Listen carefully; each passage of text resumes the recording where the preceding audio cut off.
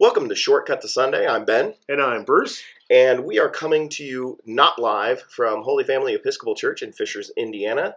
And this is your podcast for March 24th, 2019. Bruce, how is your Lent going?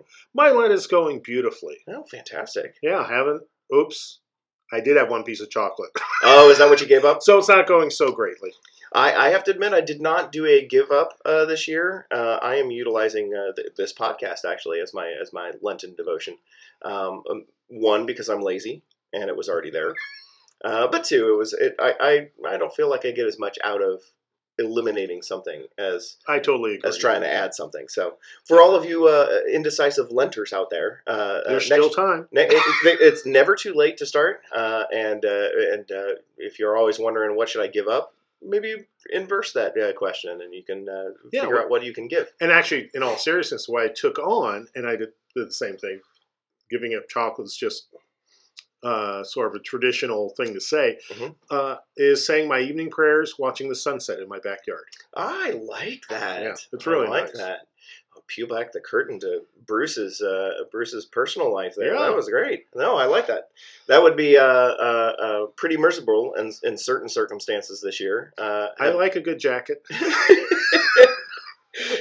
You haven't had one of those pouring down rain, no sunset, gray. I like standing in the rain. Well, then there's not much of a sunset, so then it's more just, it's going to be that time of day. There you go. But and part of it is experiencing nature and its various expressions. Yeah, very good, very good.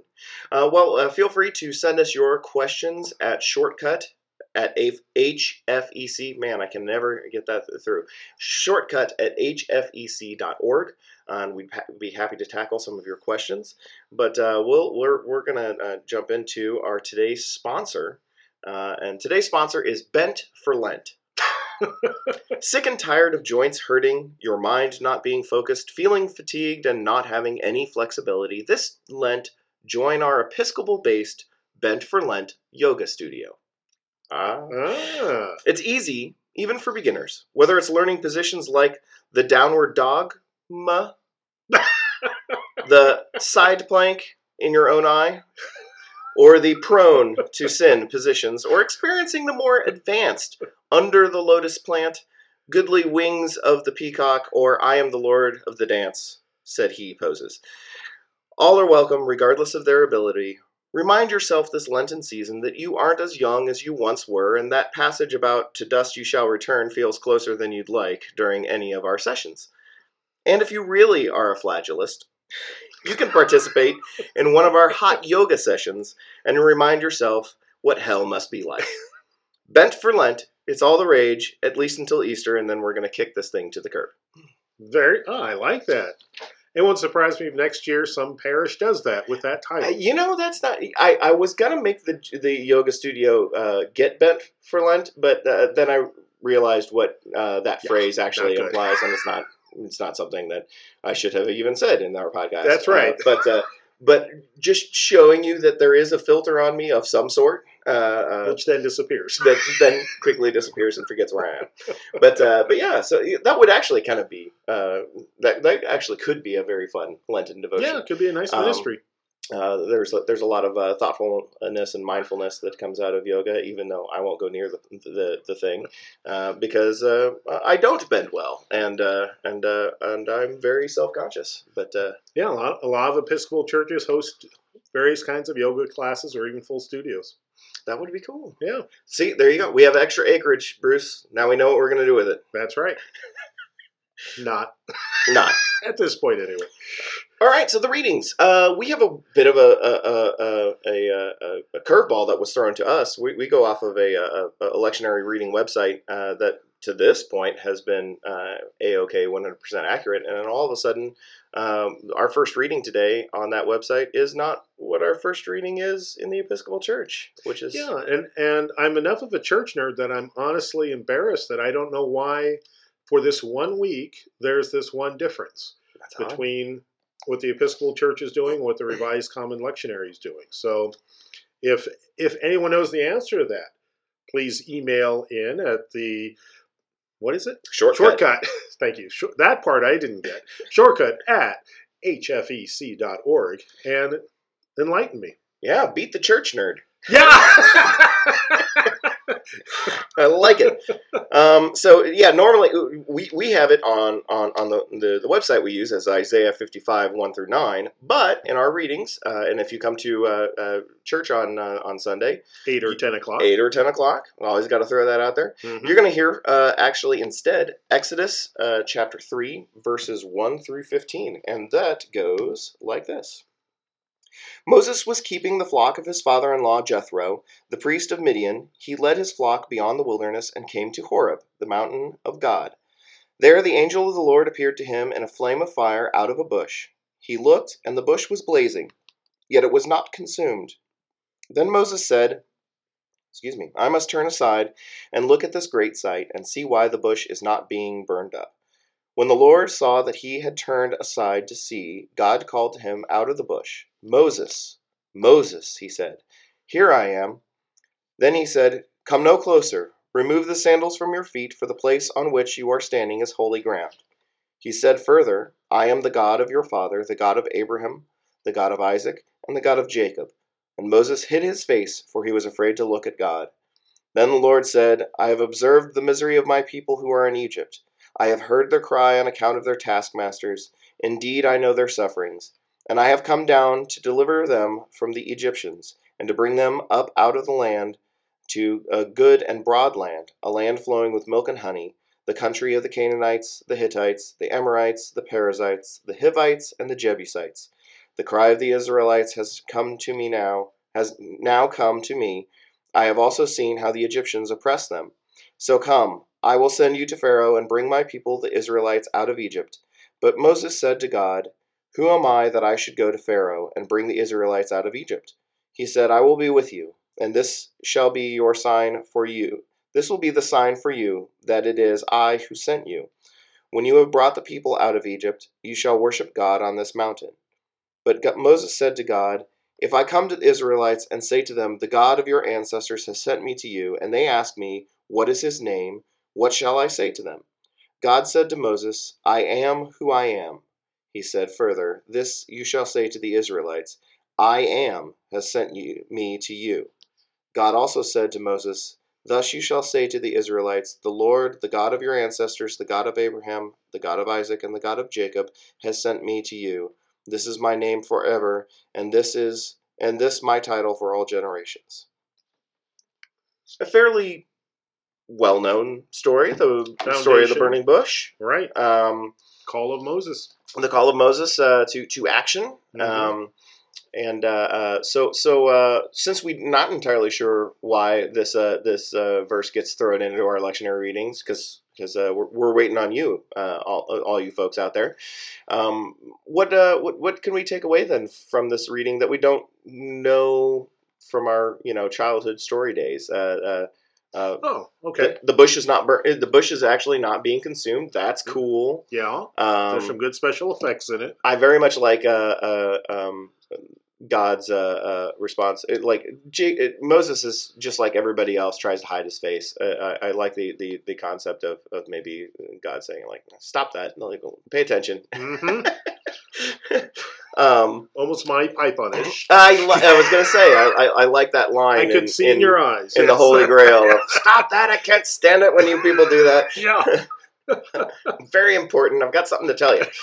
Right. Don't waste my time Stop here. groveling. So what about this story that maybe we don't discuss very often, because we usually use it as a children's story. I think a lot of times, and which is certainly fine, no problem with that. But it is one we should come back to as adults because it is so deep that. And I'll just highlight a couple pieces of it. One is God's self-revelation about being, I am who I am. Mm-hmm. And what's fascinating there, and it fortunately works in English as well as the Hebrew, is that God's name is not a noun; it's a verb. Right. And often is called the Great I Am. Yeah. Coming from this verse, and the significance of that has been written about now for centuries and centuries and centuries, of God not being able to be pinned down by a human title or a human word. that instead God is this, that we know God only by God's action. And therefore, the label for God is itself a verb, the verb to be. Mm-hmm. And it's kind of interesting how little the human race, both within Judaism and within Christianity, has really exercised that title in terms of composing prayers, hymns, artwork around the I am. It certainly has happened a lot. Sure. But we tend to default to terms that we're more comfortable with, which are nouns. Like Right. God the Father, the Trinitarian titles, mm-hmm. just the term God, Lord, things like that. Mm-hmm. And unfortunately, most of those are, within the English language, way too small. That's interesting. I've always liked the title "I Am." Mm-hmm. I am who I am. Yeah. It's a great line for all you fathers out there. It's sort of like the "you do you" that some parents say. But why? Because I said so. That's why. But yeah, I mean, it's a great title. And I always did like how Moses, at least in my mind, he seems to like be trying to. The verse goes on, obviously, but he tries. It seems like he's trying to get out of it. Like, but who am I? And it's not out of modesty. When they ask, what do I say, and how, I don't know, no, just and God really in a lot of these interactions does come across as a father figure, which is why I think we revert to the father title a lot. But just would you just go, Moses? I told you what to do. See, I would counter that. Clean up your room and get out there and do it. That's also a mother figure. That's true. That's true. That's very true. But yeah, a parental figure. It's easy to humanize it in both good and bad ways. Sure. That it's easy to almost downplay to God just doing some nagging until Moses goes along with it. When in fact it's the beginning of a whole series of dialogues and at times even arguments between Moses and God. Right. That throughout their journey together, they go back and forth about how to deal with the misbehaviors of the Israelites as they're wandering through the wilderness and all sorts of circumstances. And so it's fascinating to me anyway to see the beginning of this relationship starting off not with Moses saying, whatever you say, Lord, but instead already negotiating. Right. And perhaps trying to get out of it, of it completely. And God doesn't just tell him to shut up. Right. God negotiates back. And ultimately, of course, will win out on the negotiation. But I think that's an interesting and perhaps helpful model to us today in our prayer lives of trying to not so much negotiate with God, but realize God knows what that sounds like when we do it. Right. You are not the first to have come along and tried to get out of this calling or to avoid. Don't avoid your destiny. Or just don't avoid doing good. Yeah, that's true. Yeah. And we often do try to avoid it. So is this the first reference of the Promised Land and that promise to the Israelites? Or does it go... It depends how tight you want to get the definition of Promised Land. It really more, though, echoes what Abram, who became Abraham, is promised, and we just heard about last week. Right. Of his descendants transcending the number of stars, and that he'll be given the land. Sure. That's fantastic and all that sort of thing. But this doesn't really seem to bring that promise into focus. I mean, it's getting closer.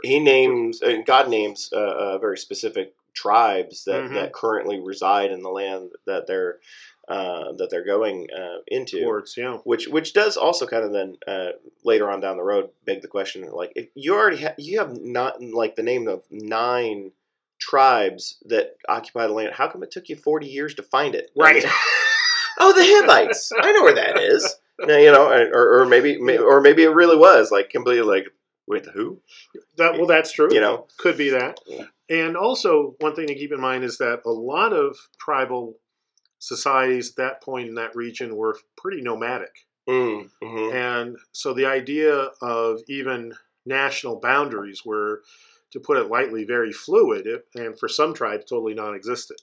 Okay. So it maybe all those tribes were numbered because they would temporarily they be in that territory. Maybe and move on. They had been there at some point in time. Yeah, or were there every March. Okay. And it's a timeshare. Yes. The land of milk and honey timeshare, and the Israelites are going to finally buy it out in whole, and yeah, and if I'm just off the top of my head, I believe, and I could be very wrong on this, I believe the Canaanites are the only ones we have archaeological evidence of having structures, cities built in that territory. So that's one reason I'm thinking the others may have been nomads, but it may just also be that I have not kept up on my archaeological research. Well, I mean, I have no knowledge of what you speak of, but I suppose in a way that sounds like it could hold some water there, because Sure. the Canaan is, that the name does carry through for the region. So I guess that would make some sense that as we get deeper into the books of the Bible and closer to the New Testament and through the New Testament, that name still is of relevance. So that would imply some permanence of those people and their mark on the land. So I guess that'd be interesting. So if you're an archaeologist with personal knowledge of have back issues of Biblical Archaeological Review, which is a really cool magazine, please look it up for us. That is cool. That is, yeah. Or maybe it's just in Google and we haven't looked. I don't know how to work this thing. So yeah. Anything else about the burning bush? We know the burning bush. We could go on and on. Sure. So we better move on. I don't want to take away from your sermon that I know is going to focus solely on the burning bush and not either of the two remaining chapters. It's actually kind of rewriting as we speak. Now I know that's the opening lesson instead of a passage from Isaiah that I prepared for. There you go. All right, so 1 Corinthians chapter 10, verses 1 through 13. I do not want you to be unaware, brothers and sisters, that our ancestors were all under the cloud, and all passed through the sea, and all were baptized into Moses in the cloud and in the sea, and all ate the same spiritual food, and all drank the same spiritual drink, for they drank from the spiritual rock that followed them. Boy, I got to read that right. And the rock was Christ. Nevertheless, God was not pleased with most of them, and they were struck down in the wilderness. Now these things occurred as examples for us, so that we might not desire evil as they did. Do not become idolaters as some of them did. As it is written, the people sat down to eat and drink, and they rose up to play. We must not indulge in sexual immorality as some of them did, and 23,000 fell in a single day. We must not put Christ to the test, as some of them did, and were destroyed by serpents. And do not complain, as some of them did, and were destroyed by the destroyer.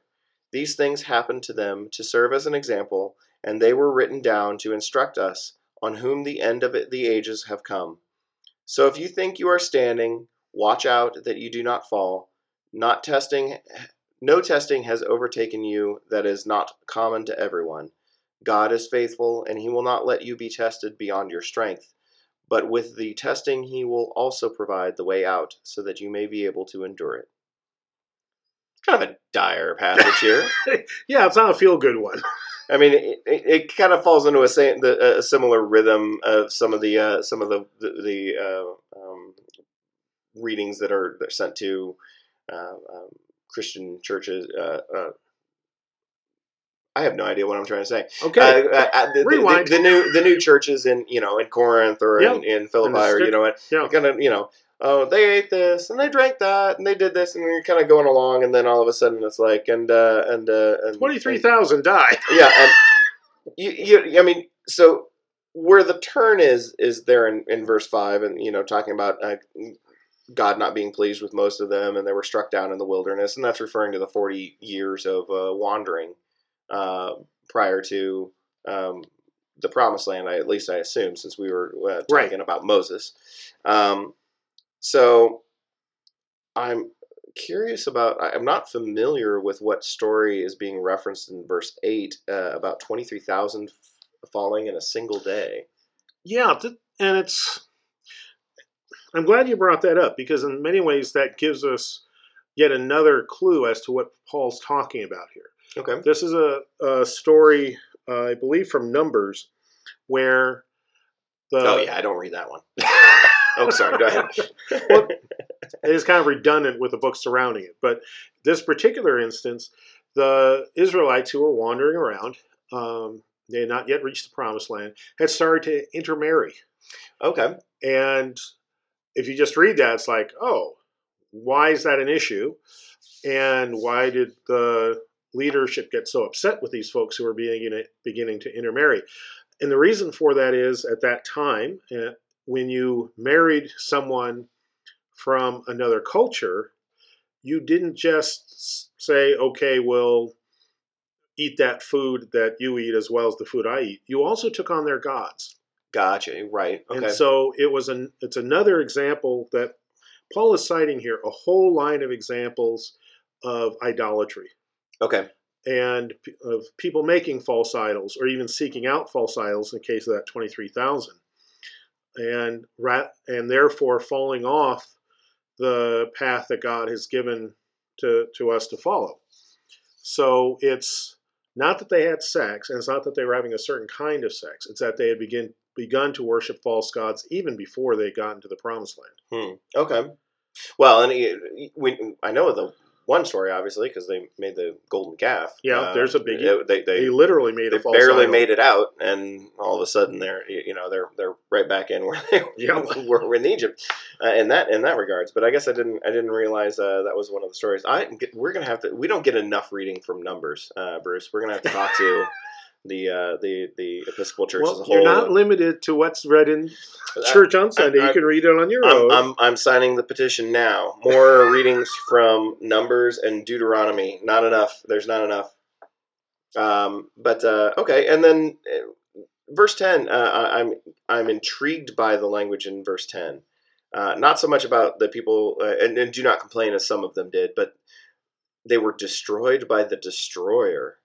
Who's the destroyer? Well, the footnote in the New Revised Standard Bible I have in front of me says, some avenging angel.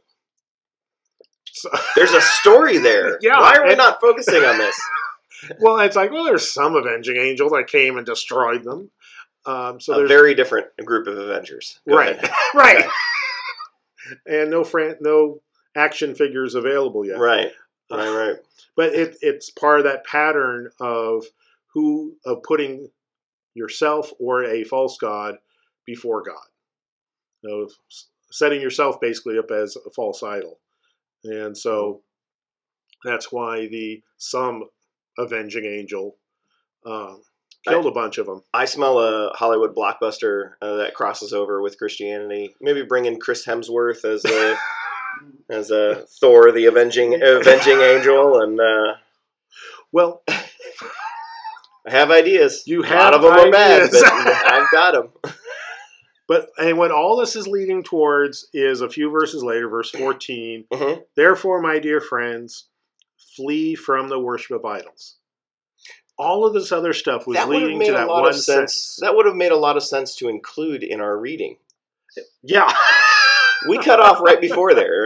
Not that verse 13, don't get me wrong, I like verse 13. I like, and a lot of people fall back on this verse as mantra for living life, and that your testing is common to everybody, and take solace in the fact that you're not alone, that you're never going to be tested beyond your strength. That that's pretty common. But yeah, I like the rounding out of verse 14. We need to keep that in there.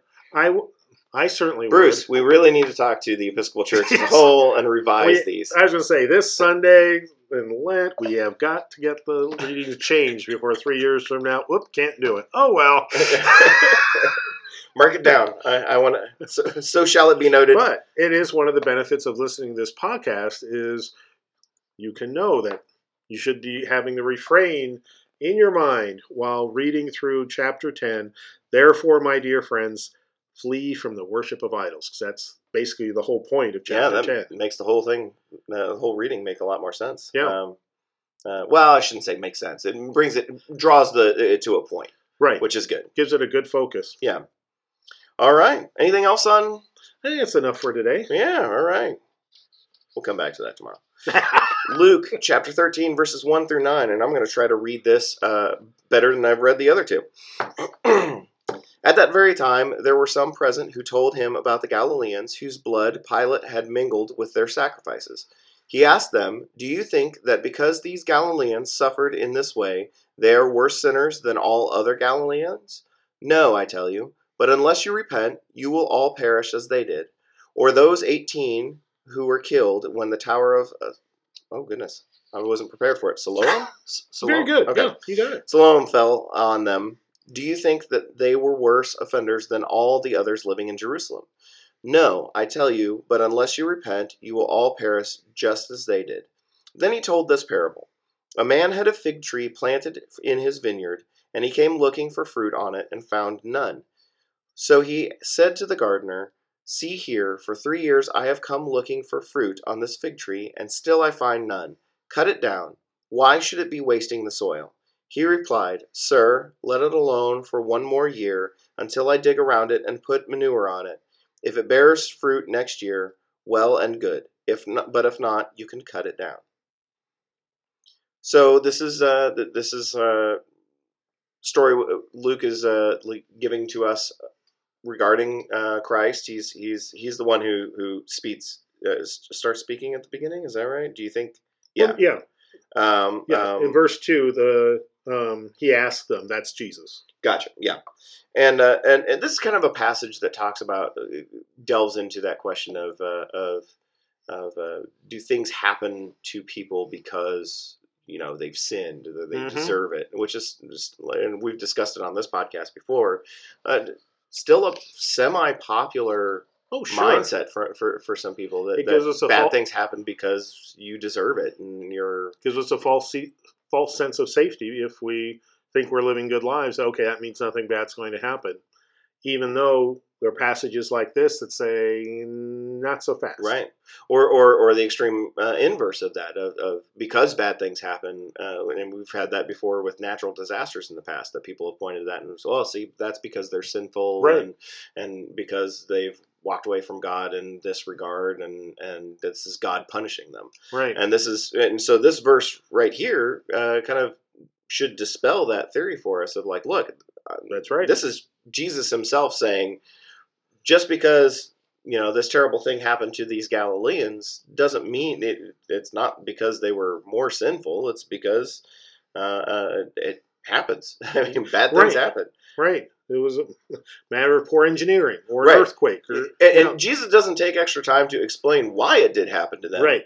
He just says, "No, that's not it." Right. But keep in mind, we all perish. We're all gonna go this route, and you're gonna die just as they did. Yeah. But so it doesn't close out that that philosophy of like, no, that's wrong, and here's an opposite. Here's the reason it did happen to them. Yeah. It just says no, and your time will come too. Yeah, that's a big piece of it.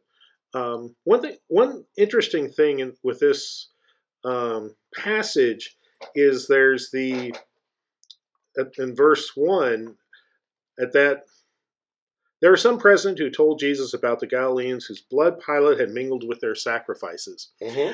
And what's interesting is scholars really don't know from the Greek what this actually means.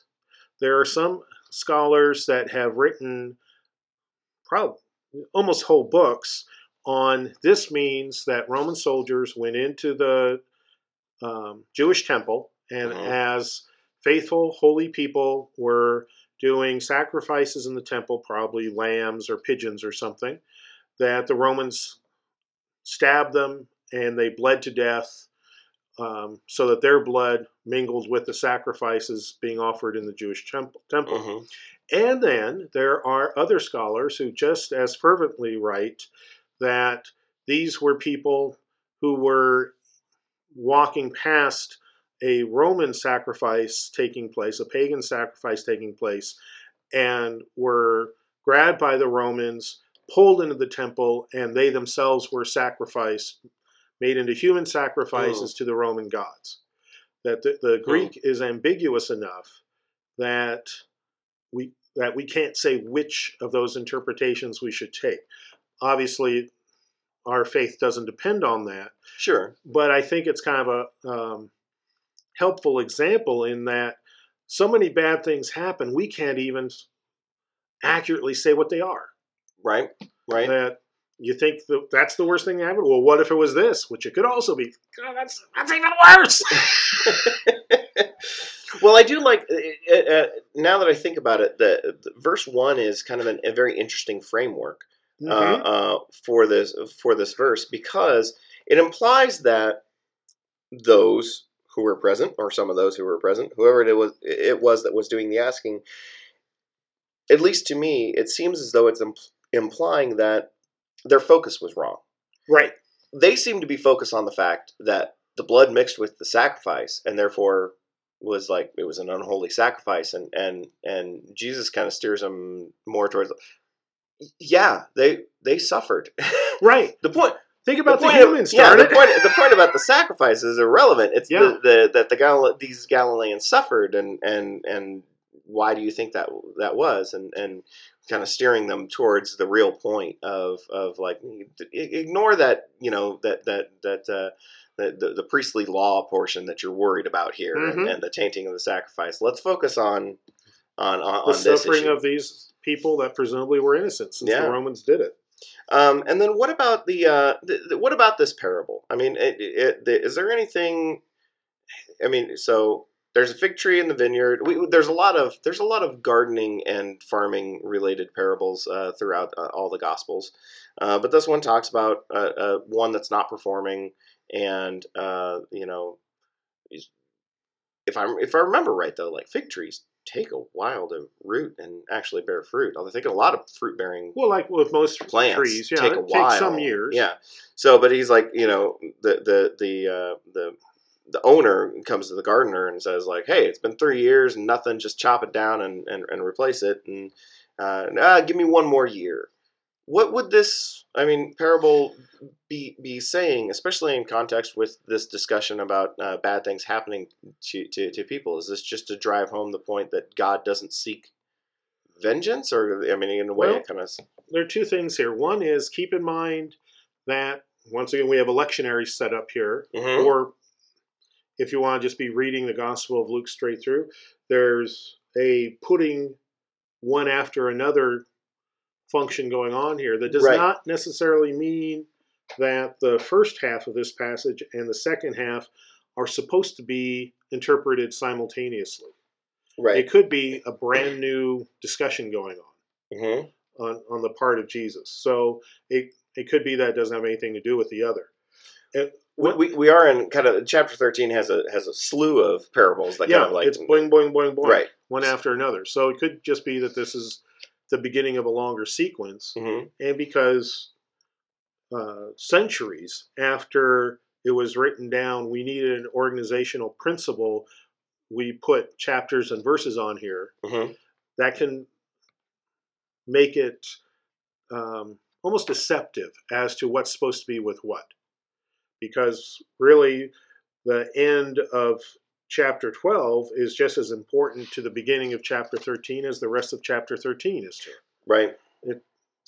That's one reason it's always nice to, at least occasionally, say during the season of Lent, sit down and read a gospel start to finish almost without a break. It doesn't take long. You can see perhaps more accurately the flow that was intended when the gospel was put together. I do think it's fair to point out, yes, actually reading the Bible outside of just listening to our lectionary musings on this podcast is advisable. And we even presumed in terms of the Episcopal Church. Yeah, it's presumed that people are spending time on their own or with the assistance of Bible classes and such to read the scriptures outside of times of worship. Right. But there's a different function then. And if not, if you're not one of those people, allow this to be an encouragement to give that a try. Oh, yeah. Feel especially here in Luke. Luke is a fantastic book of the Bible to just kind of pick up and read. It has some of the best stories, and I mean that I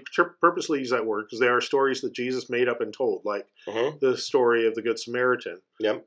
So most of it will feel familiar. A lot of it feels very comfortable, and it's beautifully written. So yeah, it's probably I say this about whatever gospel we're in the midst of because I'm studying it so closely, but it's one of the best gospels there is. It's in the top 4. Right. It's a high bar to make that, to receive that praise. And let me say, so just give it another couple of months and it'll be like, oh, the book of, Mark is beautifully written. And I do that. And man, did I love Matthew last year. One last thing I want to say about this fig tree parable that a lot of people may not notice is the time spans. 3 years, 1 year. That, and I have to admit, I have not read this anywhere, so I may be completely off my rocker in suggesting it. But I think there's a strong possibility that this is a reference to Jesus. That let's give the people 3 years of Jesus walking on earth as a human being, and 1 year post-resurrection, and then during that time we believe the Christian church started to be formed, and a lot of the world started to be converted. Maybe that's what it's referring to. That's an interesting point of view. So in a way, you could almost see this as a personal critique of Christ himself, saying, hey, it's been 3 years and I don't feel like I've done anything. But so let's give it 1 more year. Let's beat that death thing, and we'll see if I can come back and start something that starts to reflect what I'm here for. As Kathy Gray talked about in her sermon this past Sunday here at Holy Family, Jesus has a few verses before this mourned over his lack of effectiveness in ministering with the people of Jerusalem. And so it would fit in with that theme that was running through the last portion of the book of Luke. Jesus is heading towards Jerusalem, as in towards his death. And some of these stories and words are reflections of his viewing of himself and the ministry that he's been able to do for 3 years. I really like that. It gives it a kind of a very personal feel to that, and a very human trait to Christ himself of a little bit of self-doubt, a little bit of criticism or self-critique, which we all do constantly. At least I know I do. Yeah, and that I like that. I don't know if it's true. But I like it. So let's put this stamp certainly of approval. There's a truth in there that we can all ponder. Here henceforth. No, I'm just kidding. So let it shall be written.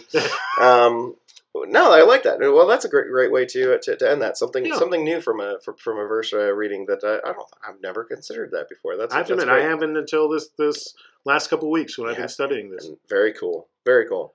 All right. Well, that concludes the podcast for March 24th, 2019. Hopefully, we'll see you in the pews, and if not, hopefully we'll see your little view marker online as the podcast ticks up, and we'll be posting the homily shortly thereafter on Sunday, and see what I did with this. You'll see how he manages to bring this all together.